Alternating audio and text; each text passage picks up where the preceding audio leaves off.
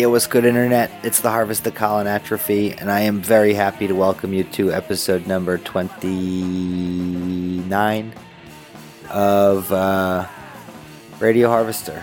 You might be wondering why I can't remember what episode number it is or what the name of my podcast is, even though this is the, I don't know, probably 15th take of this intro, and it's because I'm sick and I have a cold, and I needed everyone to know, because I'm a baby. Gotta love me. This month is, it's a good one. It's a really good conversation. I know I sound like an unenthused shithead, but it's not. I'm not. I'm excited. I just don't feel good. The guest is my friend Gina Favano from here in Pittsburgh, and she's like a cool lifer freak who I am so inspired by, and I'm so happy that I got a chance to talk to and learn more about. And I hope you will enjoy that conversation too. We talk about growing up in South Philly. We talk in an Italian-American family in South Philly. We talk about finding out she was adopted. We talk about being in punk bands. We talk about her artistic practice now as an adult. And I think just overall you get a feel for who she is as a person, and that I think is cool because she's great, and I want you to know her. Okay, enjoy.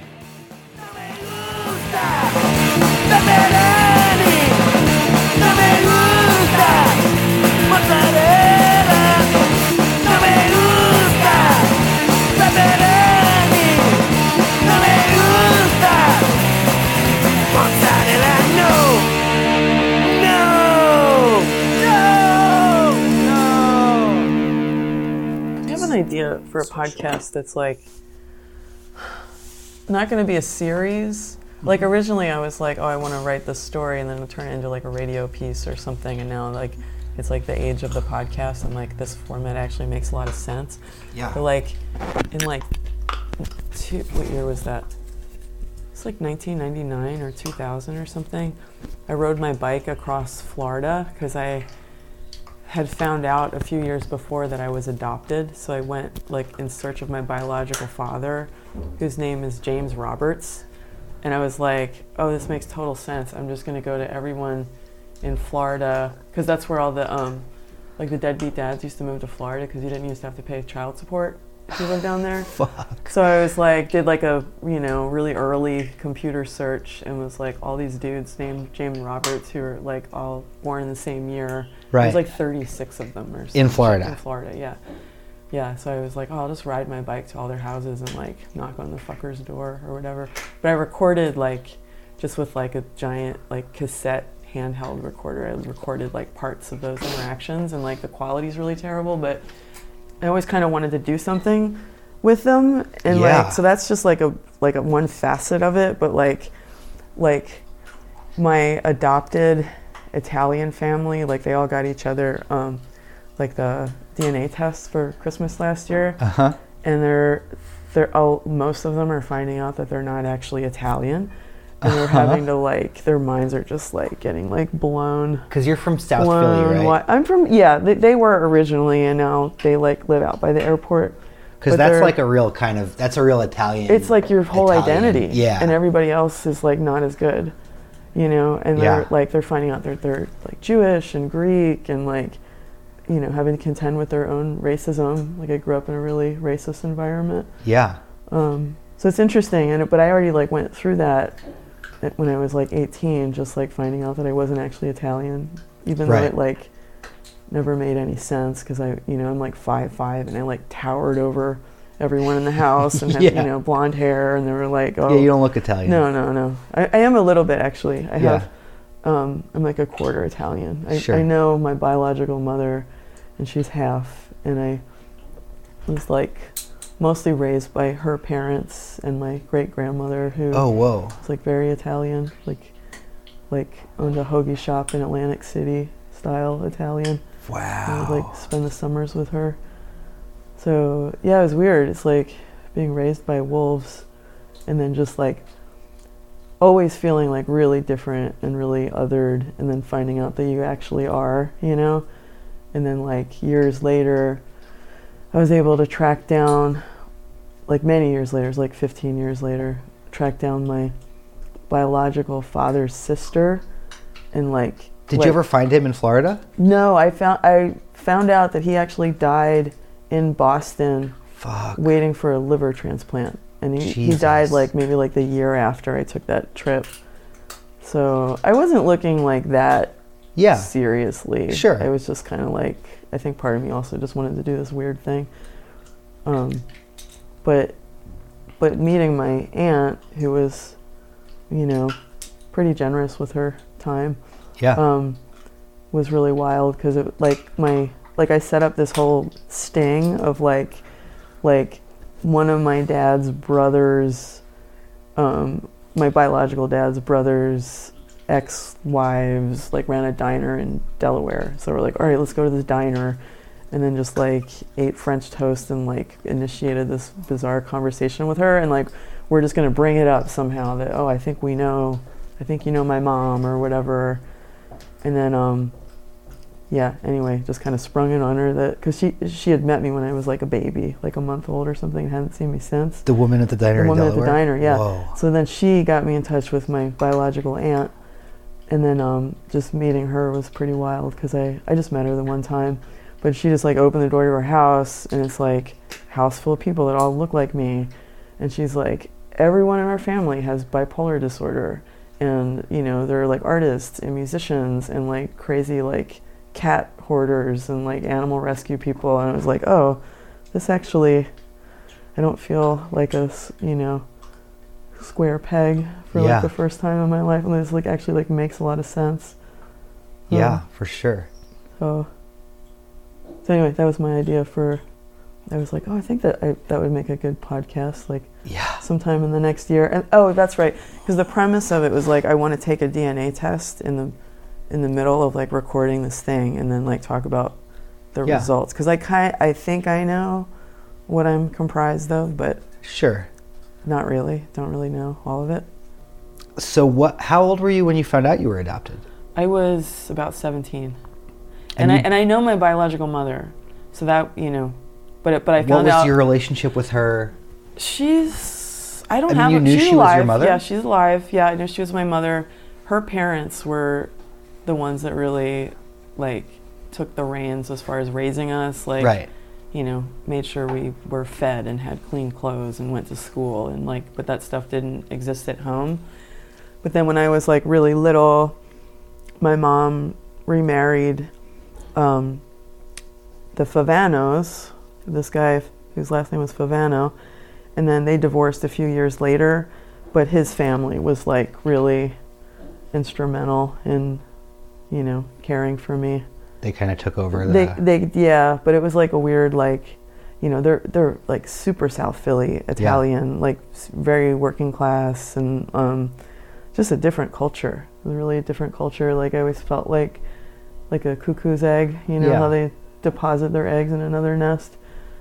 But it's not like at 17 you discovered that you were not living with your family of origin, or family of origin, I guess, is who raised you. You know what I mean? Like, you knew that wasn't your biological family the whole time. No, I didn't. Oh, you didn't? I didn't, yeah. How old were you when they started taking care of you? Like 3 or 4. Oh, shit. Yeah. So then at 17 you find out, this is actually... Right.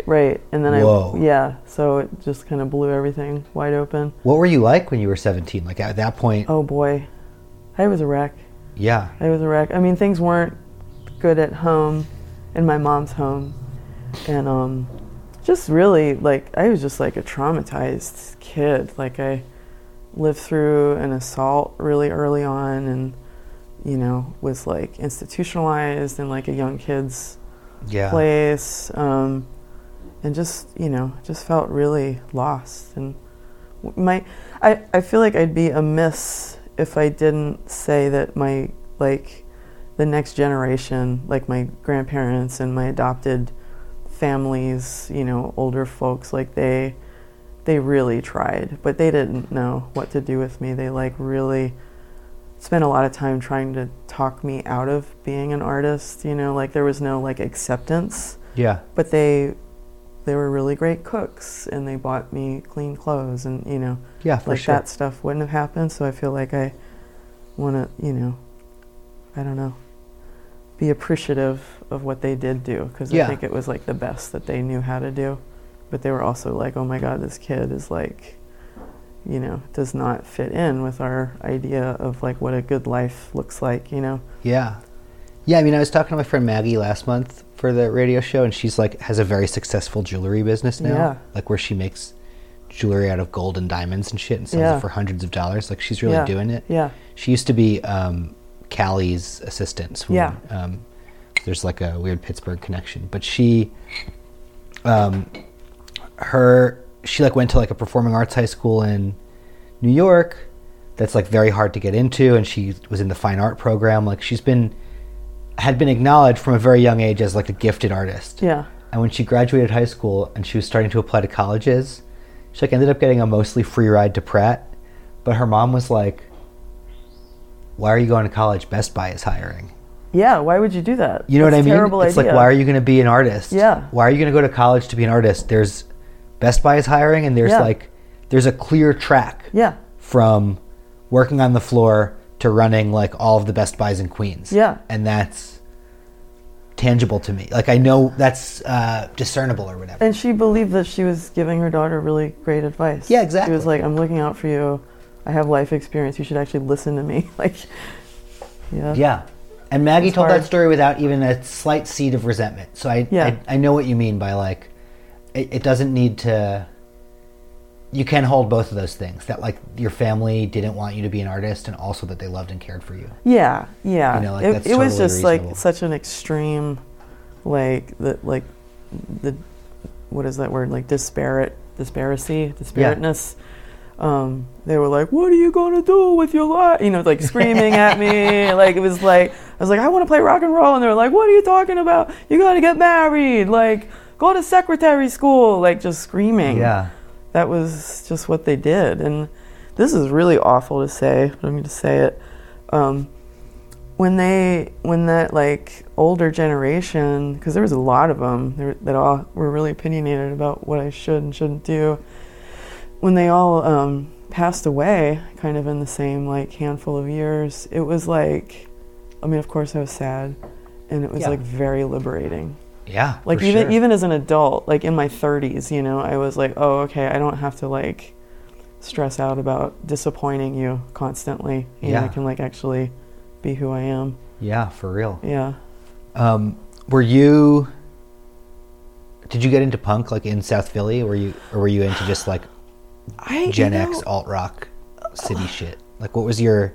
It was like avant-garde jazz was kind of my thing. In high school? Yeah. Whoa, how did that come about? I just would like, I was just always attracted to like what was like the least popular thing. Yeah, sure.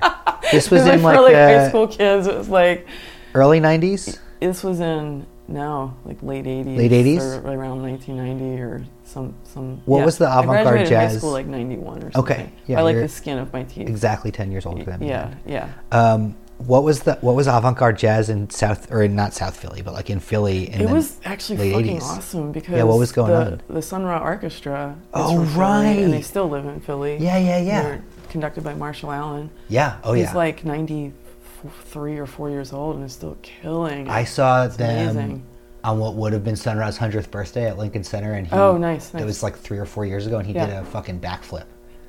He was 91 or something at the time. He did a backflip with his saxophone in his hand. Oh my god. Yeah. Oh my god. We're like, should we stop him like that? Yeah, there's the two guys, and then there's the one. They both have Marshall. Is Marshall Allen and then Gregory Marshall? Is that the? He's like there's Gregory. tenor sax yeah, his player. name's Gregory, and I'm pretty sure his last name's Marshall. I think it's but I'm Gregory not totally Marshall. Sure. Yeah. Okay. Is like the taller, kind of darker skinned guy who's yeah. like the kind of like lieutenant or whatever of the band. He just like if kind of Marshall holds Allen it down. is the band leader. Yeah. Yeah.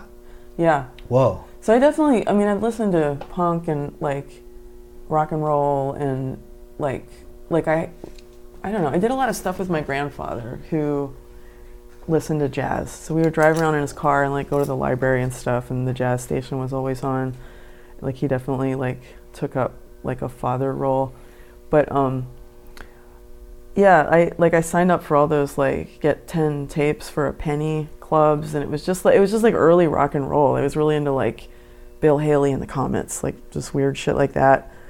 Which is funny. I just realized that the drummer from the Comets rented out my grandmother's basement to go to the beach. Like her house was like right next to the beach, so we would like have like spaghetti with him and stuff. But I definitely listened. Did you know that when you were a kid? Were you buying those tapes or whatever? Yeah, you were and I was like, oh wow, he was in a band. Like how does that happen?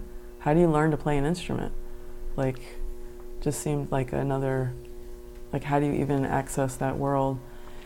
But like I listened to punk kind of, as soon as I started learning about it, just like staying up late and listening to the college stations and like taking notes, and I would like stay up all night on Sunday nights and watch 120 Minutes on MTV and like take notes, and then go to like the record store and try to find those bands. But I like... What was the record store? Sam Goody. Yeah. Cool. Yeah.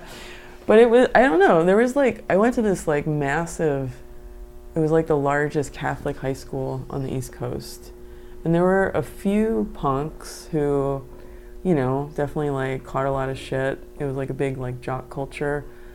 But they had each other. Like I just never like, I don't know, I just was like really uncool. Sure. Like so uncool. And like my grandmother would buy my clothes. Like I couldn't like shop for myself. So I would get these like weird like, JCPenney dresses and try to make them look punk, like cut them up and then put like safety pins through them and get in trouble. What did you do to your dress? It was just like, so yeah, I would go to punk shows, but it was always like just by myself. I'd like ride the train into the city, and like, it wasn't until like much later that I like discovered like, the world of weirdos where I actually felt like I had like a gang. Yeah, yeah, for sure. But yeah, high school was just a lonely, isolated kind of time. I had to unlearn a lot of stuff. Yeah, for sure. Yeah. But I always wanted to. I always like, even like growing up in like a really like patriarchal, racist environment, like it never sat right with me. Like I remember even being like really, really little and being like, this is bullshit. But then to take that and then actually like when you move out of your house and you're like, oh, internalized racism, internalized patriarchy, and then like taking on that work, like that's like, oh, that's your life's work. You know? That's a whole just different like thing. Figuring out how to untangle that internal voice. Yeah. Yeah, it was, yeah. I mean, I just saw like mainstream news coverage of it, and then, like my family didn't, I don't think they had that much to say about it. They were just kind of like, their kids don't even know how to read. Like it wasn't like, oh my God, they just blew up this whole block and like the people were U.S. killed. government is bombing the United States people. Yeah, so it was weird to like have like a like real time remembrance of it, and then still have to be like years later, like actually like learning about it because I care. Yeah, for sure. Yeah. I want to talk more about jazz in Philly. Were you seeing other stuff besides just Sun Ra Orchestra? Yeah, there. At the time, the museum was called the Afro-American Museum, and I think now it's called the African American Museum. But they would have this 24 hours of jazz, and it was like just wild, like avant-garde, free jazz. Like this guy Rufus Harley, who was like just this total like local like wild man. He was like, I'm the world's only jazz bagpipe player. And yeah, so I would go to that. Cool. Like in high school. I would take the train into the city, buy a ticket because there was no internet. Yeah. And then take the train back and then like make up some bullshit story about where I was and like sit by myself in this theater like all night and just listen to jazz, and they would put him on at like 2 or 3 in the morning. But yeah, those were really like formative experiences for me. And it like, I don't know, it felt subversive. Definitely felt subversive. I saw the Art Ensemble of Chicago quite a lot. Yeah, they would play. I never saw them. I can't remember the name of that club. I think it was the Clef Club on Broad Street. Amazing. Yeah. Like I saw a lot of amazing music and a lot of good punk music too. Yeah, I had a jazz dad, and so I he like took me to see the orchestra when I was very young, and then like we would see all kinds of, and then he took me to other stuff that he wasn't as into, but I was like got really into Slap-a-Ham Records for a minute, like Power Violence, and he was like, oh, this sounds like John Zorn, and then would just like take me to John Zorn shows or whatever. Naked City a lot. Whoa. Naked City's fucked up. Totally. Yamatsuka Ai. Yeah. Yeah. I saw, I think around that same time I saw Diamanda Gallis when she was on tour with, what's his name? John Paul Jones from Led Zeppelin. You remember that album? I do. Yeah. So it's like anything. Like when you're a kid, it's like, yeah, I needed money because like I didn't come from money. Right. I like always needed money, but you you can spend money on stuff like that when you're like, oh, I don't have to put money away for my retirement or my health insurance or whatever. So I would just like, it was like number one priority, just taking in as much information as I could. And that's being like where, like, it was just so exciting to me, and it never occurred to me to like make music. So I was like, I just want to be where it is because it moves me, you know. Why didn't it occur to you that you could make music? I never knew anyone that did it, or well, there was the 80-year-old guy who was in the Comets or whatever, but like, I just didn't, and I was so discouraged from exploring it. It just never even, I don't know, just never seemed like a possibility. Was it gendered at all? Definitely. Everything was gendered. Yeah. Even though where I grew up was like my household. I grew up in like 3 different households really. But they're matriarchal for sure. Like there's like this, like every house had this like ancient woman in the kitchen who like her word was like how things were going to go down. Right. But it's, they're always like behind the scenes. Like for sure. It's like, I was like this abomination that I had these like other urges and like ways I wanted to express myself. Yeah. So when you moved out of the house, did you stay in Philly?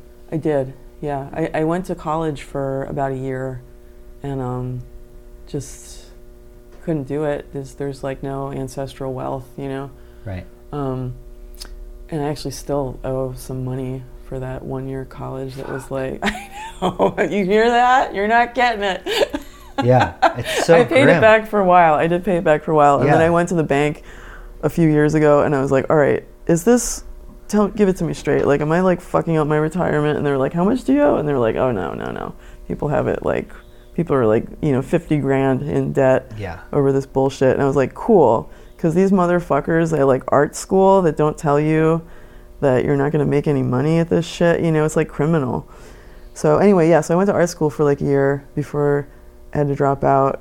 And the best thing I can say about that is I like kind of started to find my people a little bit. I was like, oh, you can be interested in things like rock and roll and art. Like there's like a nexus that happens. Like you can do both.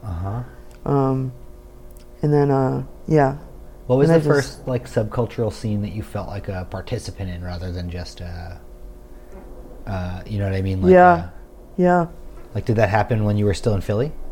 It kind of didn't because I like, even though like that first crew of friends that I had, like that 1-year college, I was like, oh, this is great. And I feel accepted in all these ways, but I also don't, which is kind of like one of the themes of my life. I always feel kind of othered, which is like my shit. But like, I was like, oh, how about we just like cram 10 of us in this house and one of us lives in the basement, and like I just passed a big trash can filled with food back there. I had these like other urges to I was like, why can't we just figure out a way to like live really cheaply? And like, and it wasn't for like until like a couple more years that I was like, oh, there's like a whole subculture of people that like their lifestyle is like based on this, just like scraping by, of trying to avoid capitalism, like eating out of the trash. And I was like, that's when it all kind of clicked for me. I was like, this actually makes total sense, even though I never like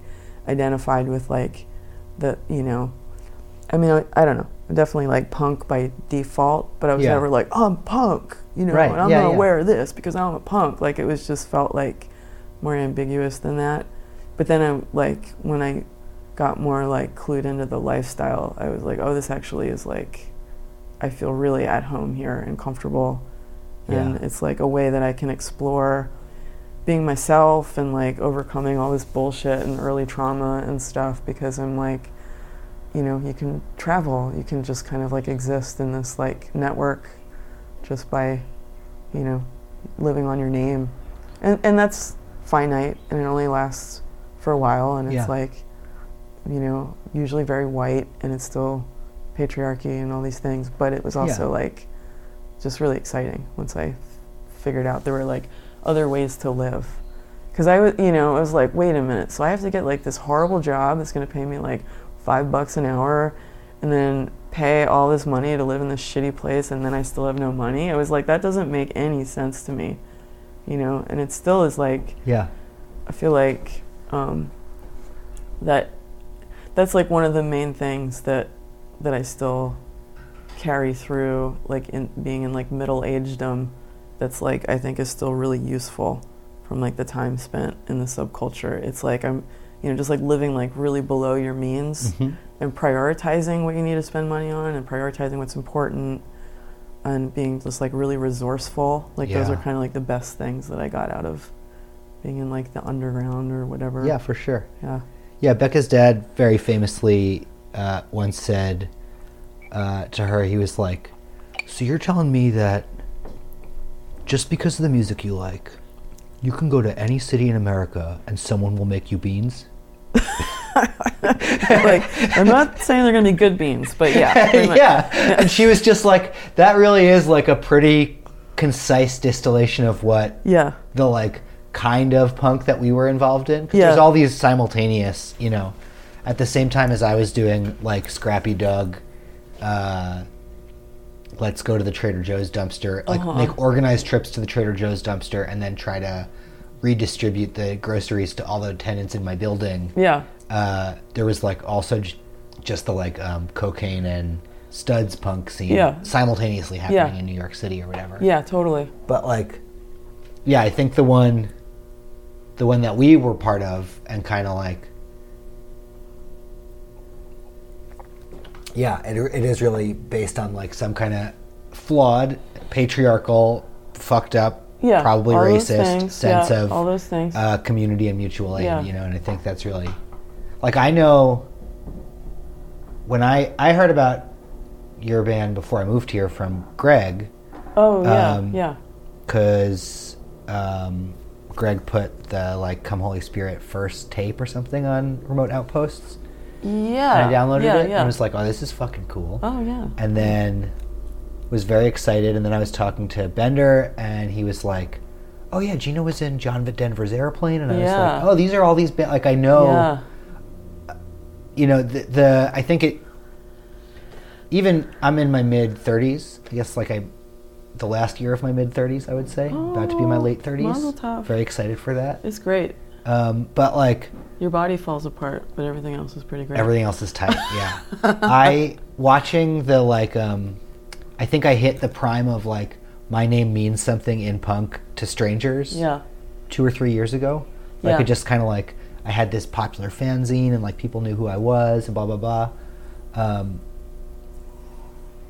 you know, you still hear, Kelly told me a story I didn't even remember about sticking a note with a knife to the wall of FBK a decade ago that like people still joke about, apparently, you know, and it's like fun, silly stuff like that. But like, I think kind of watching the like thing decline, where like the cultural cachet that comes with having done a zine that everyone heard of, as I've not continued to do stuff that everybody's heard of, or like the same people know about it or whatever,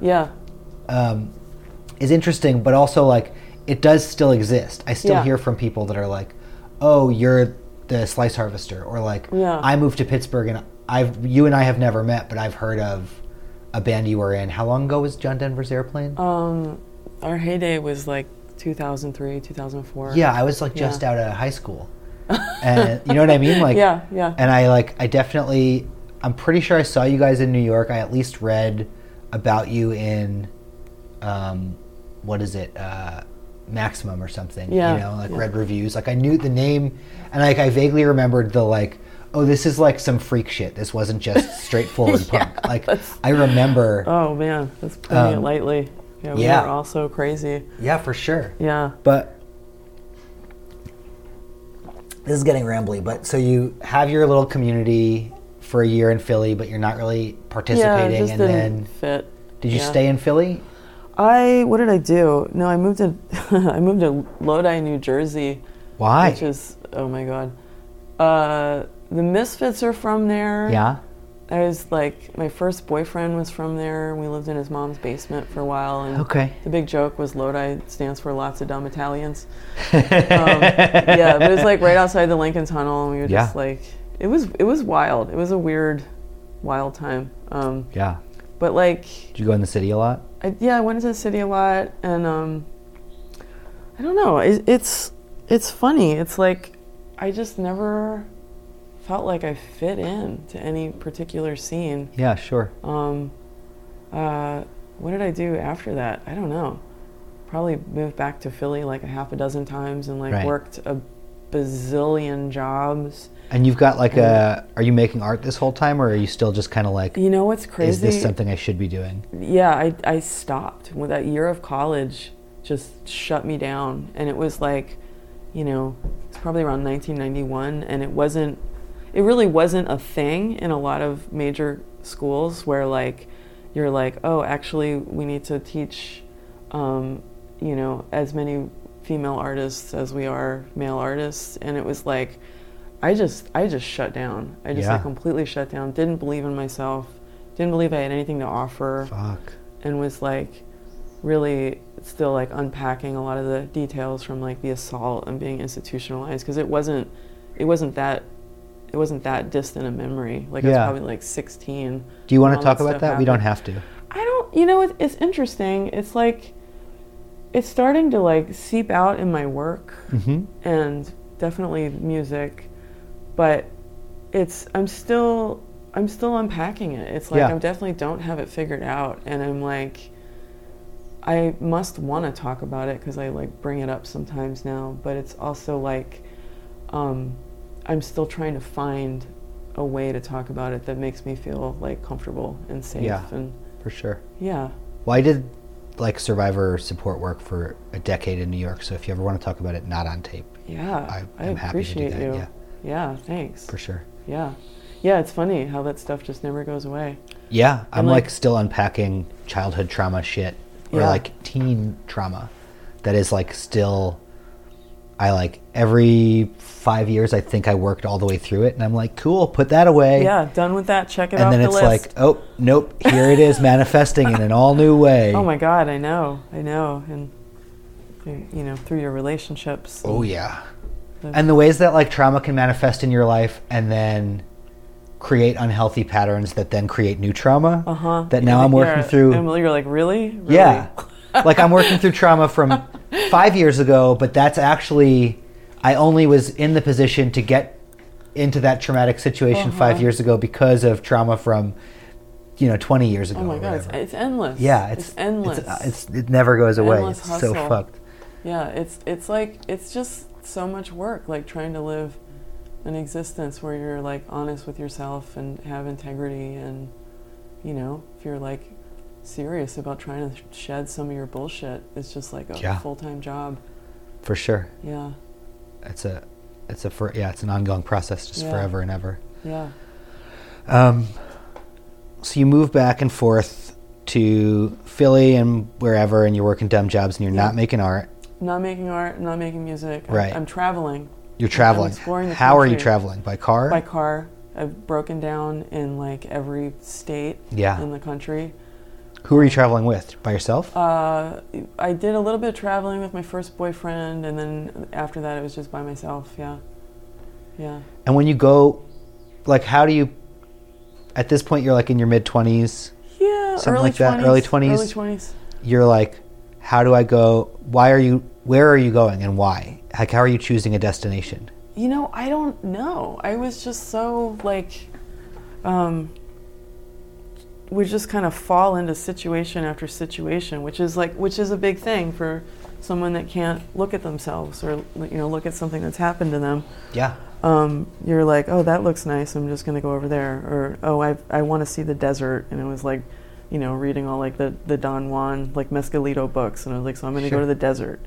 And then you go to the desert and you're like, oh, there's a weird rainbow gathering. So I'm going to hang out here and eat pancakes. And then I'm going to go to the Bay Area and like sit on the beach. And, maybe once a week I'll find a payphone and call my grandmother because she's like sick with worry. Like, yeah. I don't want to talk about Janice from The Sopranos.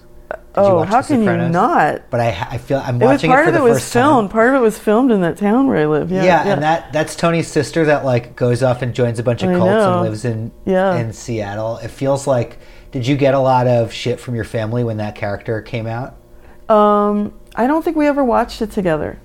But no, because my family is like, I'm not Italian, but similar, like, and not from Philly or Jersey, but like New York kind of loudmouths on both sides. There's a lot of crossover. And if there's like, my friend Sal's mom Cecilia once was like stirring the gravy in the kitchen, and she was like, we were comparing notes on our tomato basil sauce recipe, and she was like, "You're Italian, right? Why are we even talking about this? You know how to mix gravy." And I was like, "You just like sweat it out at night, and I it goes like, in a Cecilia, pot." I'm not Italian, and she was like, "What the hell are you?" And I was like, "My mom's Irish and my dad's Jewish," and she was like, "I mean, that's same basically thing. Italian. It's like the same thing. It's basically Italian. It's like white ethnic, right? Outer borough, whatever. Right. But they're the kind of people that like would see a thing like that and then like give me shit, like pack it in their pocket to give me shit on Easter or whatever. Oh, I know. I was vegetarian for many, many, many years. Oh boy. And that was their big, there was no room to give me shit over anything else because it was just, that was the thing to give me shit over. But it's funny. It's funny being at this stage in life, and like most of those people have passed away. Right. And I no longer have any relationship with my mother, who has like severe addiction and abuse issues. And it's just like my adopted Italian family who I go back and visit a couple times a year, and I'm not even related to them. And they're just like, they're so accepting and sweet. And I just look like, I walk in the door and I just look like I'm from Mars compared to those guys. Yeah. And, do they like it? Do they like that you're so different and weird? I mean, like is a strong word. Okay. I'm like, they've accepted it. It's acceptance is what it is. And that was like always like the one thing I never had growing up. That feels nice. Yeah. And so that feels really good. And it's also, just feels good not to have like those pressures of like, oh God, I have to go home for Christmas and this person's gonna, it feels really good to be like, I'm in my 40s, you're an asshole, we don't need to talk, it's cool. Never again. Like, yeah. So it's weird. The family stuff's always weird. Yeah. I got in a really crazy car accident in June when I was driving out to Minnesota, and I actually got hit by a full-size tractor trailer with like a full load, and I thought I blew a tire because it happened so fast. I was like, 1 second I was driving and I was like singing to the radio, and then it was just like across like 3 lanes of traffic outside of Chicago. Fuck. And like hit the guardrail and like, just like ponied up, didn't lose control of the wheel, like got it to a stop, and the lug nuts from the truck had just like worn this groove in the whole side of the car, and like the driver's side door was crunched in. I couldn't get out of it, but I got out and I just was like, did like the wallet watch testicles spectacles, like, oh my fucking God, like it's just like walking around like touching myself. I was like, I'm still here, okay, cool. And it really felt like something, it felt like someone intervened. I was like, that was my fucking grandmother. Yeah. She was like, not today, Satan, just like whatever, it really felt, I had like this super strong sensation of like someone was like still looking out for me, even though I'm just get, weirder and weirder. So that was cool. I didn't die. That was cool. Yeah. Yeah. Do you Was it hard to get back in the car?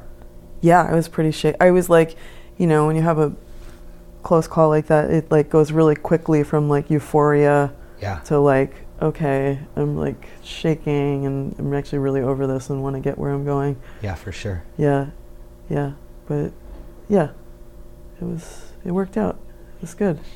Yeah. Yeah, it's funny how like the more in tune you become with like doing the work that you're put here to do, and like actually like being in touch with that and being like, I'm going to structure my life so I can do these things that I'm good at and the things that I'm supposed to be doing, and things just kind of start clicking like that a little bit. You're like, okay, I wasn't supposed to die that day because I Right. actually have some more things I need to say and more paintings I need to do or whatever.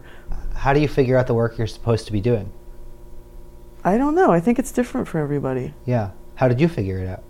I had like a bunch of near-death experiences over the years. It was Sure. like, you know, like, oh my God, the specter of death is just looming there. Like I think about that a lot, and it doesn't feel morbid to me. It doesn't feel morbid. It feels like the really hard questions that I was asking myself over the last 10 years or so was like, all right, what would be my biggest regret if I'm on my deathbed? Like, what actually would I not be able to make peace with?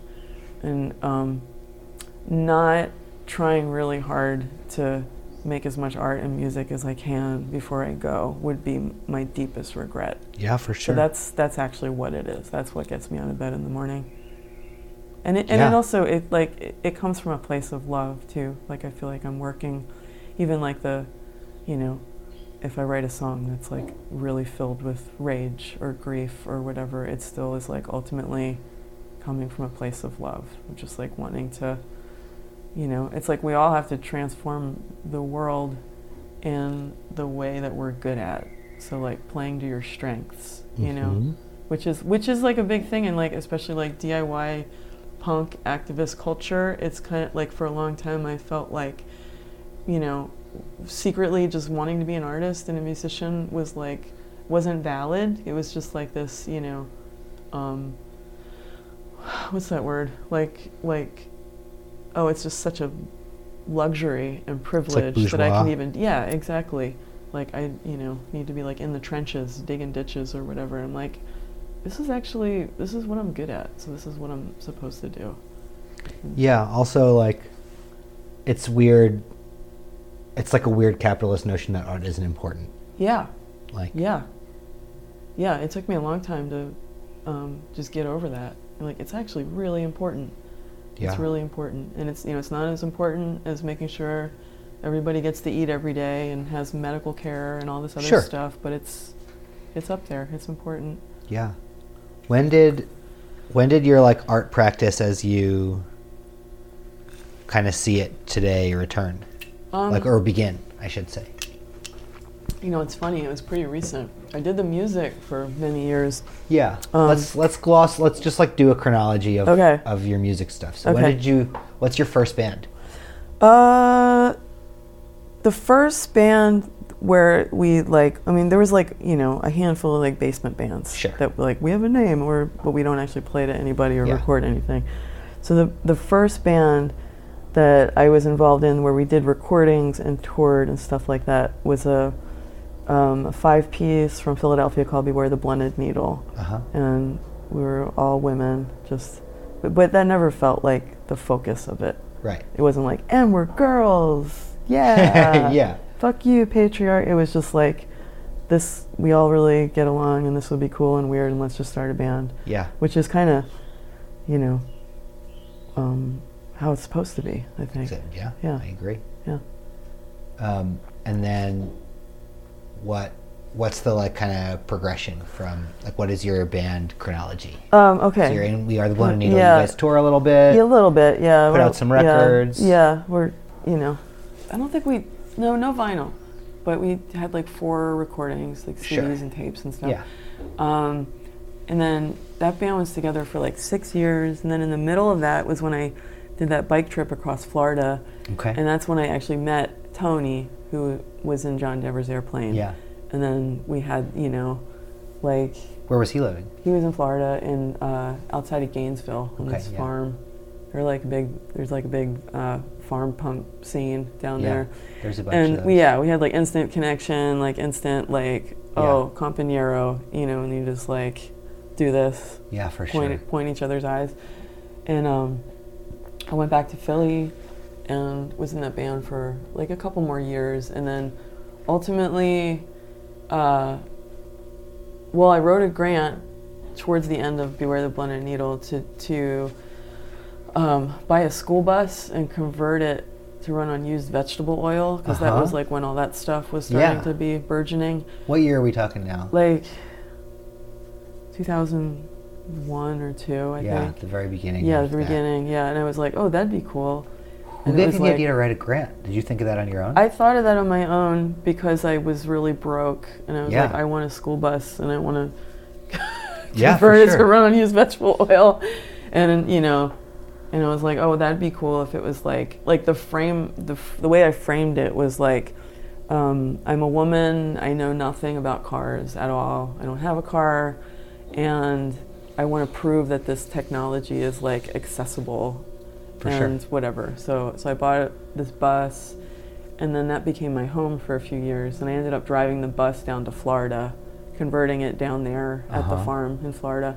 And then that's kind of when John Denver's Airplane really started to take off, and we just like toured hard. In the for a bus? minute. In the bus and a van. We needed space. Yeah. We needed a lot of space Where from each other. Where were you based out of? Out of Florida, essentially? Yeah, there was this tiny town, it's still there, called Waldo, and there's this little like ranch on it called Circle A Ranch, and it's kind of this like, you know, outward bound for crusty kids. Crust Lords, yeah. No, that's, I think some people that live or have lived on that land in the past, you know. The 15. train ran right through the back of the property, Yep. so kids would always hang out there and try to hop out. And yeah, it was funny. It was funny living in that like Florida music scene too. Yeah. Because I mean, me and Tony were just such assholes, like snobs, music snobs. Yeah. I still kind of am, but not as much. I think I've gotten over a lot of that stuff. I think it's okay. I think there's like a thank you. fake thing in punk where like you're not allowed to have taste, or like you're not supposed to. It's like supposedly egalitarian to like just not admit anyone has talent, and that's like my mom's fucked up Catholic mother who would like hide her good report cards because they would make her shitty brother feel bad. Like, we don't need to replicate that in punk. Yeah. Can we not turn that Oh, on yeah, just in case totally. the sound? Yeah. You know what I mean? Like, Yeah.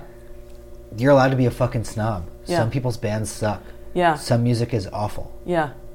I've gotten over like my snobbery around musicianship. Sure. That's, I mean, like some of the music that I appreciate the most is like really unrefined and raw, and it's, you know, which is its own skill, like to be able to like pull something out of like a really emotive place and have that translate in front of an audience is it's this really underappreciated skill. Yeah, for sure. And you know, I think it's like one of the main reasons why, you know, people who play music a lot are like drawn to like drinking and taking drugs and stuff, because it's trying to elicit that sober is hard. It's really hard to do, you know? It is hard, for sure.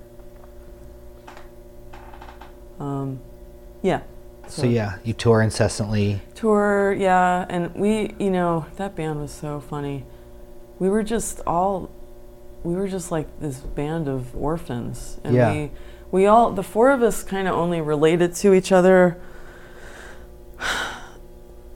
when we were part of that group, you know, and then like once it disbanded because of drugs, like somebody in the band had a drug problem, and we tried to keep it going, and it just wasn't, the magic was gone. We kind of like all, you know, more or less lost touch with each other. I talk to Tony every so often, but it's not, like we were just like each other's family, you know, like slept in ditches every night together, and, you know, shared every meal. Like and that's not sustainable. Like those relationships are usually not sustainable. Yeah, I mean, shit like that burns pretty hot, right? And then like it's kind of like, Yeah. when the circumstances that, I mean, I just had dinner with someone that I haven't seen in a long time who I was like, we were like inseparable, 15 years ago or something. And like, there was just kind of no spark there anymore. It's weird. And there's nothing wrong with that. Like, Yeah. it's no judgment. Yeah. No one is doing anything wrong in their life. Yeah. But we were just kind of like, do you know that Pagans record? It's called like Family Values or something. It's like kind of a hard rock record, and it's got that one of my favorite uses of parentheses in a song title. I forget which part is in parentheses, but the song is called "Us and All Our Friends Are So Messed Up." You know that song? Yeah. And either "Are So Messed Up" or "Us and All Our Friends Are" in a parenthesis. Yeah. Which I love it. But there's that part where he's like, Pagan, whatever the fuck that guy's name is like, I saw my old friend yesterday. It wasn't easy. We stood and searched for things to say. And I like, it's so honest. It's so honest. And it rhymes. Yeah. And I really just feel that, where it's like some of those circumstances that lead to that sense of like intense intimacy that comes in like a moment of either manufactured or genuine. I think in my life a lot of the like chaos was sort of, I sought it out. Yeah. But like sometimes it's real, you know, or like I guess it's still real even if I sought it out. Yeah. But like, you know what I'm saying? I do. I think there's like, there's a legitimacy. It doesn't make their relationship any less legitimate in the past, and it doesn't mean anything about either of you now that like that feeling is gone. Yeah, and there's so much beauty too, like in the wildness of those times and like the ephemeralness. It's like a damselfly living for 2 days or whatever. But but the reason I brought that up is like none of us like had any money ever, and like didn't have our shit together enough to like really make a good record of that time. Right. So that's actually on my list of my long list of projects that I want to complete this winter is to digitize some of that stuff, because I have some like VHS tapes that are that are pretty good. Yeah. Cool. We tried to record in New York once at where was it? Not C Squat. I think it was Serenity Squat. Yeah. There was a recording studio there, but it just didn't sound that great. And then the guy who was recording us died.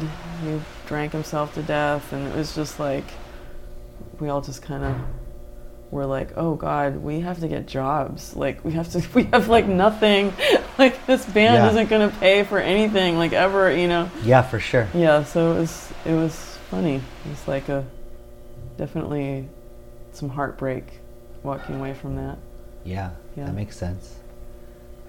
What'd you do after the band? That was around the time I think I moved to Pittsburgh. I moved back to Philly briefly, worked at my old jobs. I was like teaching like after school arts programs in Philly schools, and so it meant I was really like making the big bucks. No, just kidding.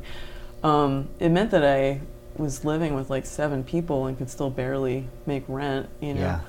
And I had been coming to Pittsburgh on and off over the years, mostly to do like veggie oil workshops. Sure. Like these like renegade like parking lot tutorials. And then around that time I wrote another grant to teach mechanics classes that were like specific to women. Cool. And at the time, I think it was called like women only classes or whatever, and I think I definitely would use slightly different language now, so it was more inclusive, but at the time that's what it was called. Come here. So I taught those. It was a finite course. It was like 3 different classes. Like one was like basic mechanics, and one was veggie oil conversions, and then one was building a biodiesel processor, which were all like really different classes. Yeah. So that lasted for, I don't know, about 3 months, and then I ended up just, I don't know, Pittsburgh felt really good to me, and it still really does. It was like,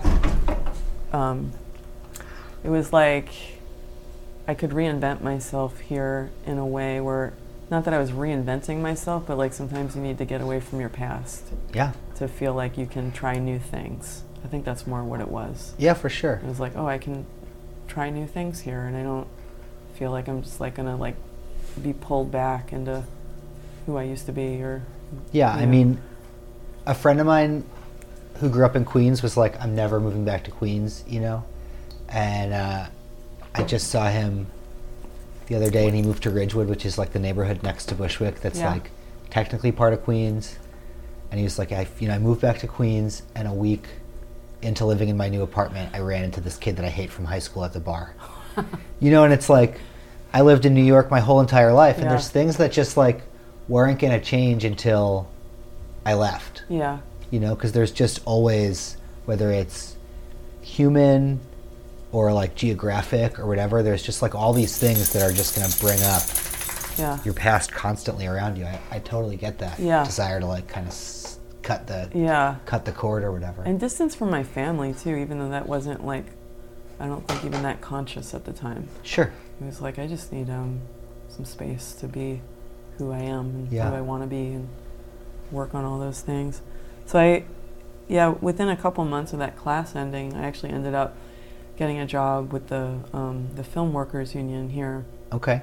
I worked on movie sets for like 10 years. It was nuts. Yeah. I was a scenic artist for the IATSE, Local 489, which was good and bad Yeah. for a lot of different reasons. And then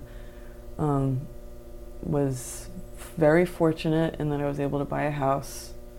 And now that that's kind of on lockdown, I'm like, all right, I actually just want to be like, whatever, let my freak flag fly and just Yeah. be an artist and a musician and just like push it until I can't anymore. For sure.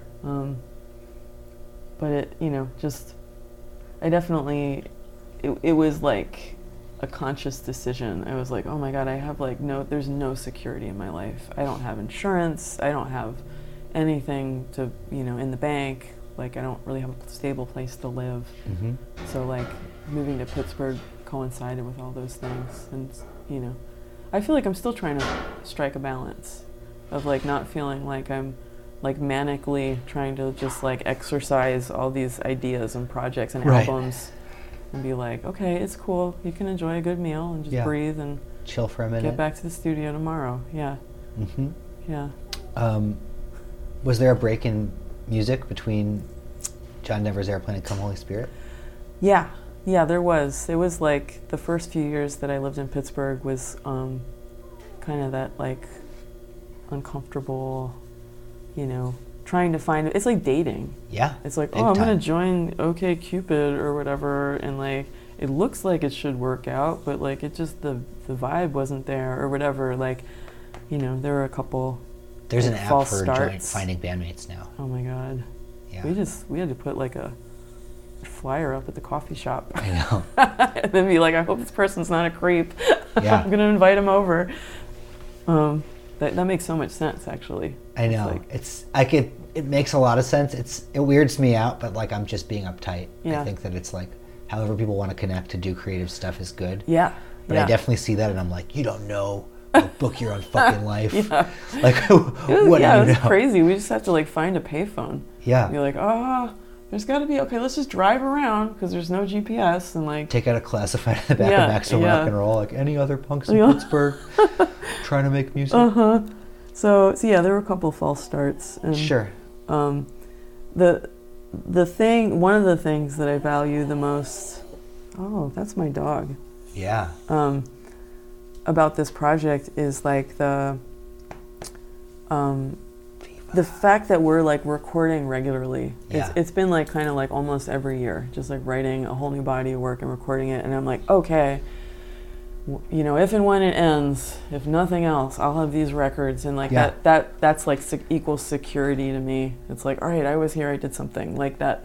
That was always like the hard, I don't know. The first few years of like making music that didn't like make a footprint anywhere was okay, but then it like eventually just starts to feel like you know, you work really hard on this thing and you want to have something to show for it at the end. Yeah, I want evidence. And then Yeah. we're not all going to be like a Comet Bus where someone is going to put together a box set of every demo we've ever recorded 20 Yeah. years later or Yeah. whatever, you know? Like, Maybe. You don't know. I said, Might happen. yeah, Yeah, I mean, yeah. it could happen, Yeah, but yeah. it's not going to happen for a lot of people is what Yeah. I mean. And I don't mean that as shade to Aaron. I love that guy. Yeah, yeah. But you know what I mean? It's like, there's like the exceptions or the kind of like very special people that Yeah. like other people take real interest in. That's and what then- it takes. That's what Yeah. you need, like a village to do it. Yeah, yeah. Yeah, for sure. How has being sick impacted your artistic practice, if at all? You have Lyme. Yeah, I that do. I had You got and was undiagnosed for like a decade, 12 years. 12 years. And so, yes. The answer is yes. Yeah, of course. It- Like I know we talked before we started recording about how Yeah. it changes touring, where Yeah. like the kind of freewheeling nature of like, oh, I'll just go sleep in a ditch and Yeah. like that is just impossible Or now. eating, or, you know, Yeah, any 'cause there's smoky just bars, all of it. So yeah. much maintenance. Yeah. It's really interesting because, yes, all those things are true, and it's a very expensive disease to live with. And, you know, half my time is spent just caring for my body. But Yeah. my answer to that question would have to be that it's kind of accelerated everything, because when you have finite energy, you're really strategic about where you put it. Yeah. And I'm Yeah, like, for sure. this is what I want to do, actually. And like, this person's dead weight or whatever, this gossip yeah, does yeah. not interest me, or this job is like not worth my time. So that's the main takeaway. I'm like, I feel solid about what I want to do for Yeah. the rest of my life, which makes me feel fortunate despite all the hardships that come with that. Yeah, for sure. Do Yeah. you know Sue Jiven? No. She like owned a punk club in Boston, and she's from Jersey. She used to manage that band Blank 77. Remember Okay, them? yeah. She was on the radio Not show. Blink 182. No, the like scabies couch street punk band from New York in the late 90s. She has like stage 4 breast cancer. Her prognosis has been that she's about to die for like so many years now, my and she God. just keeps being alive. Yeah. But she's like a tattooer, I want to meet her. has been for a while. Yeah, Yeah. I've been trying to get her to come out here and tattoo, but we talked about that a lot, where she Yeah. was like, yeah, I mean, like it's fucked to be dying or whatever, like Yeah. that I'm dying and chronically ill, and that like I have to spend 3 days every 14 in a hospital getting chemo or whatever. Yeah. But like it has also made me really have to just decide, like, I want to tattoo as many people as possible before I'm dead, so that Yeah. when I'm gone, there is like a record. Yeah, I relate to that super hard. Yeah. Yeah, it's, you know, the just being like ravaged by Lyme for so long, it's left me with like issues with my heart, and my liver, and you know, Yeah. it's just like I went to the ER a couple times last year because I thought I was having a heart attack, and then I wasn't, and I had to like wear the thing, and like it really narrows your focus in a Yeah. way that feels healthy. It feels healthy, as ironic as that sounds. No, that makes sense. You're Like not just gonna, emotionally and mentally healthy, Yeah. if at the cost of your physical health or whatever. Yeah, and it's, you know, and you just don't put time into people that don't value your time, and Yeah. just like constantly wanting to like challenge myself and learn as much as I can and make as much as I can, and Yeah. yeah. Yeah, for sure. Can we talk just briefly about your like artistic practice Sure, now, yeah. like what you do and Yeah.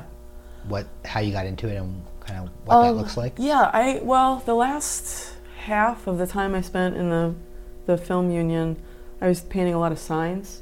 Uh-huh. And I didn't really learn on the job so much as like on my own time, like taught myself these like sign painting techniques, because I was like really like scrambling to find an exit strategy. I was like, not only do I not want to do this anymore, I can't physically maintain this, so Right. like what am I going to do? And I was like, okay, there's like a resurgence in hand painted signs. I was like, that feels like a good way to earn a living, and I would feel Yeah. good about it, and I'm good at it. A little and, like, easier on your whatever. body Yeah, than, like, exactly. scenic Yeah, painting. you could sit. Yeah. Yeah. So started doing that for a little while, and then it actually started feeling like the veggie oil mechanics to me, where it was like I was almost doing it to prove that I could do it, and not because it actually made me that happy. And I was like, this still feels, I mean, I still enjoy it. I'll paint signs sometimes, but they're always like really arty and weird, and I was like, I'm not actually happy. I feel really restricted. Yeah. You know, and so that kind of translated to painting on plywood, but just more like exterior works of art. Like I do like a version of like a Pennsylvania Dutch hex sign that I sell like pretty regularly, and like a lot of pet portraits and stuff like that. And it's interesting because I am incredibly fortunate, and I feel really supported by people in Pittsburgh especially, who will, you know, work really hard at their jobs and then pay me money to make something because they want to look at it. Like, that's amazing to me.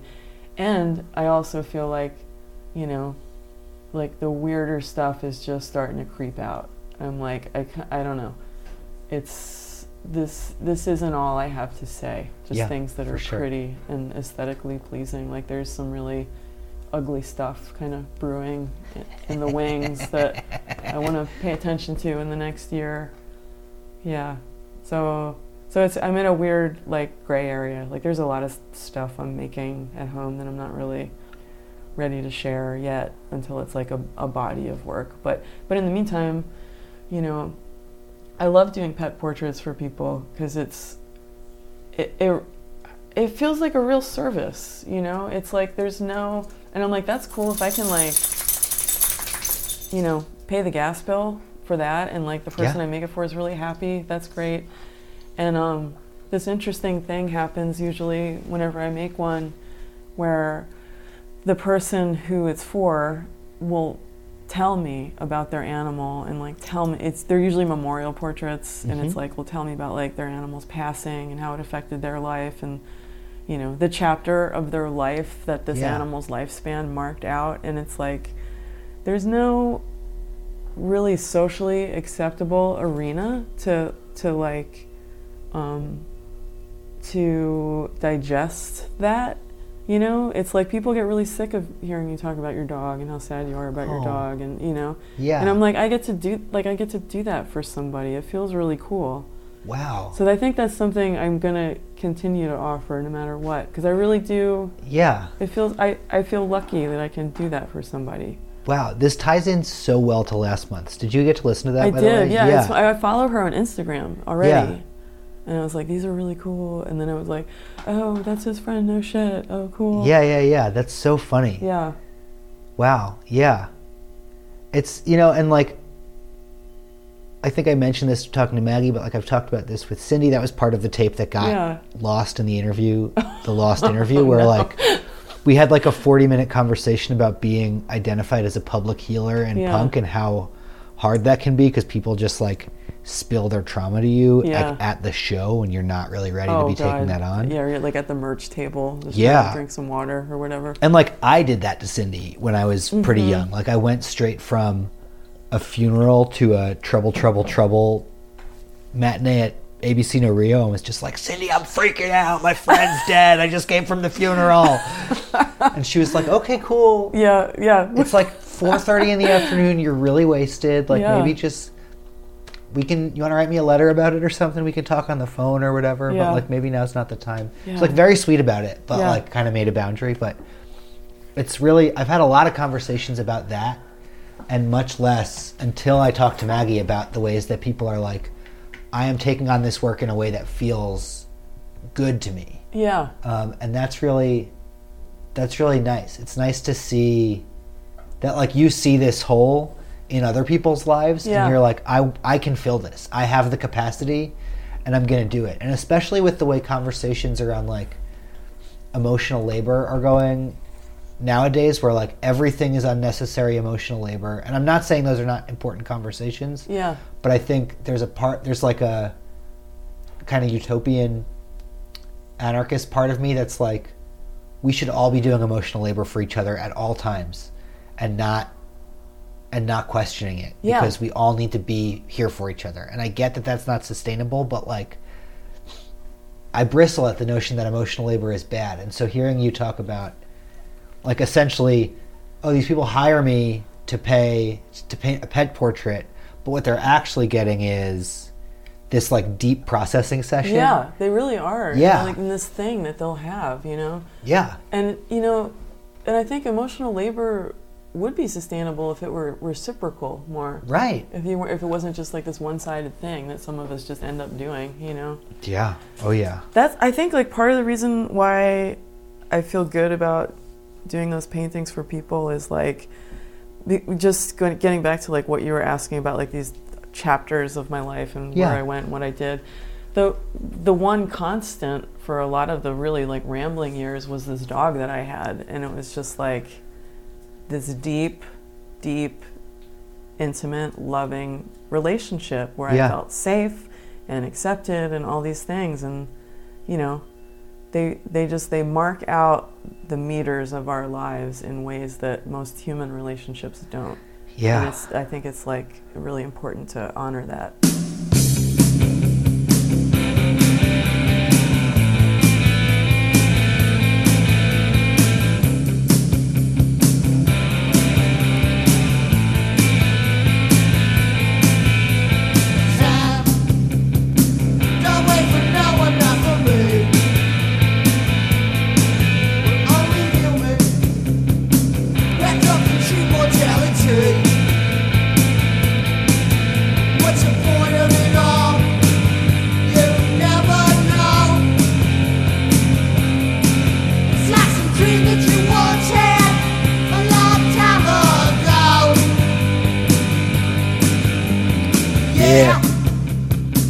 I saw an old friend yesterday.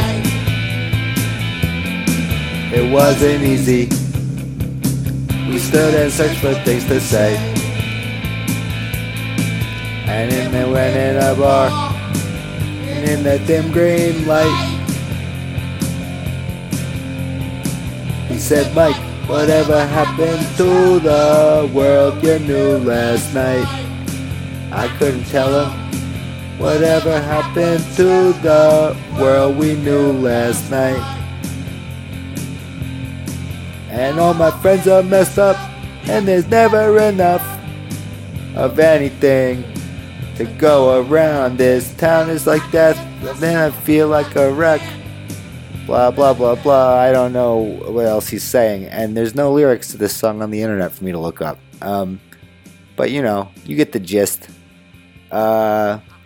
Thank you, I want to say, to the Pagans for writing this song. Thank you to Nathan from Vancouver for playing me this song for the first time. Thank you to... If you're from a different part of Canada, Nathan, I want you to know I'm sorry that I forgot where you were from. But I knew you in Brooklyn. You know who I'm talking about. You love rap music and basketball. You're very punk. And I like you a lot.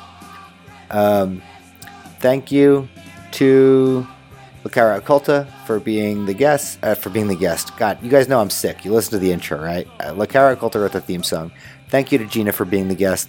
I'll put links to everything in the goddamn episode description, so you can hear her bands and see her art and all that stuff. Thank you as well to you, the listener, for putting up with this bullshit from me.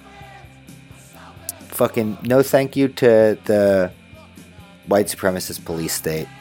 No thank you to our terrible government. No thank you to ICE.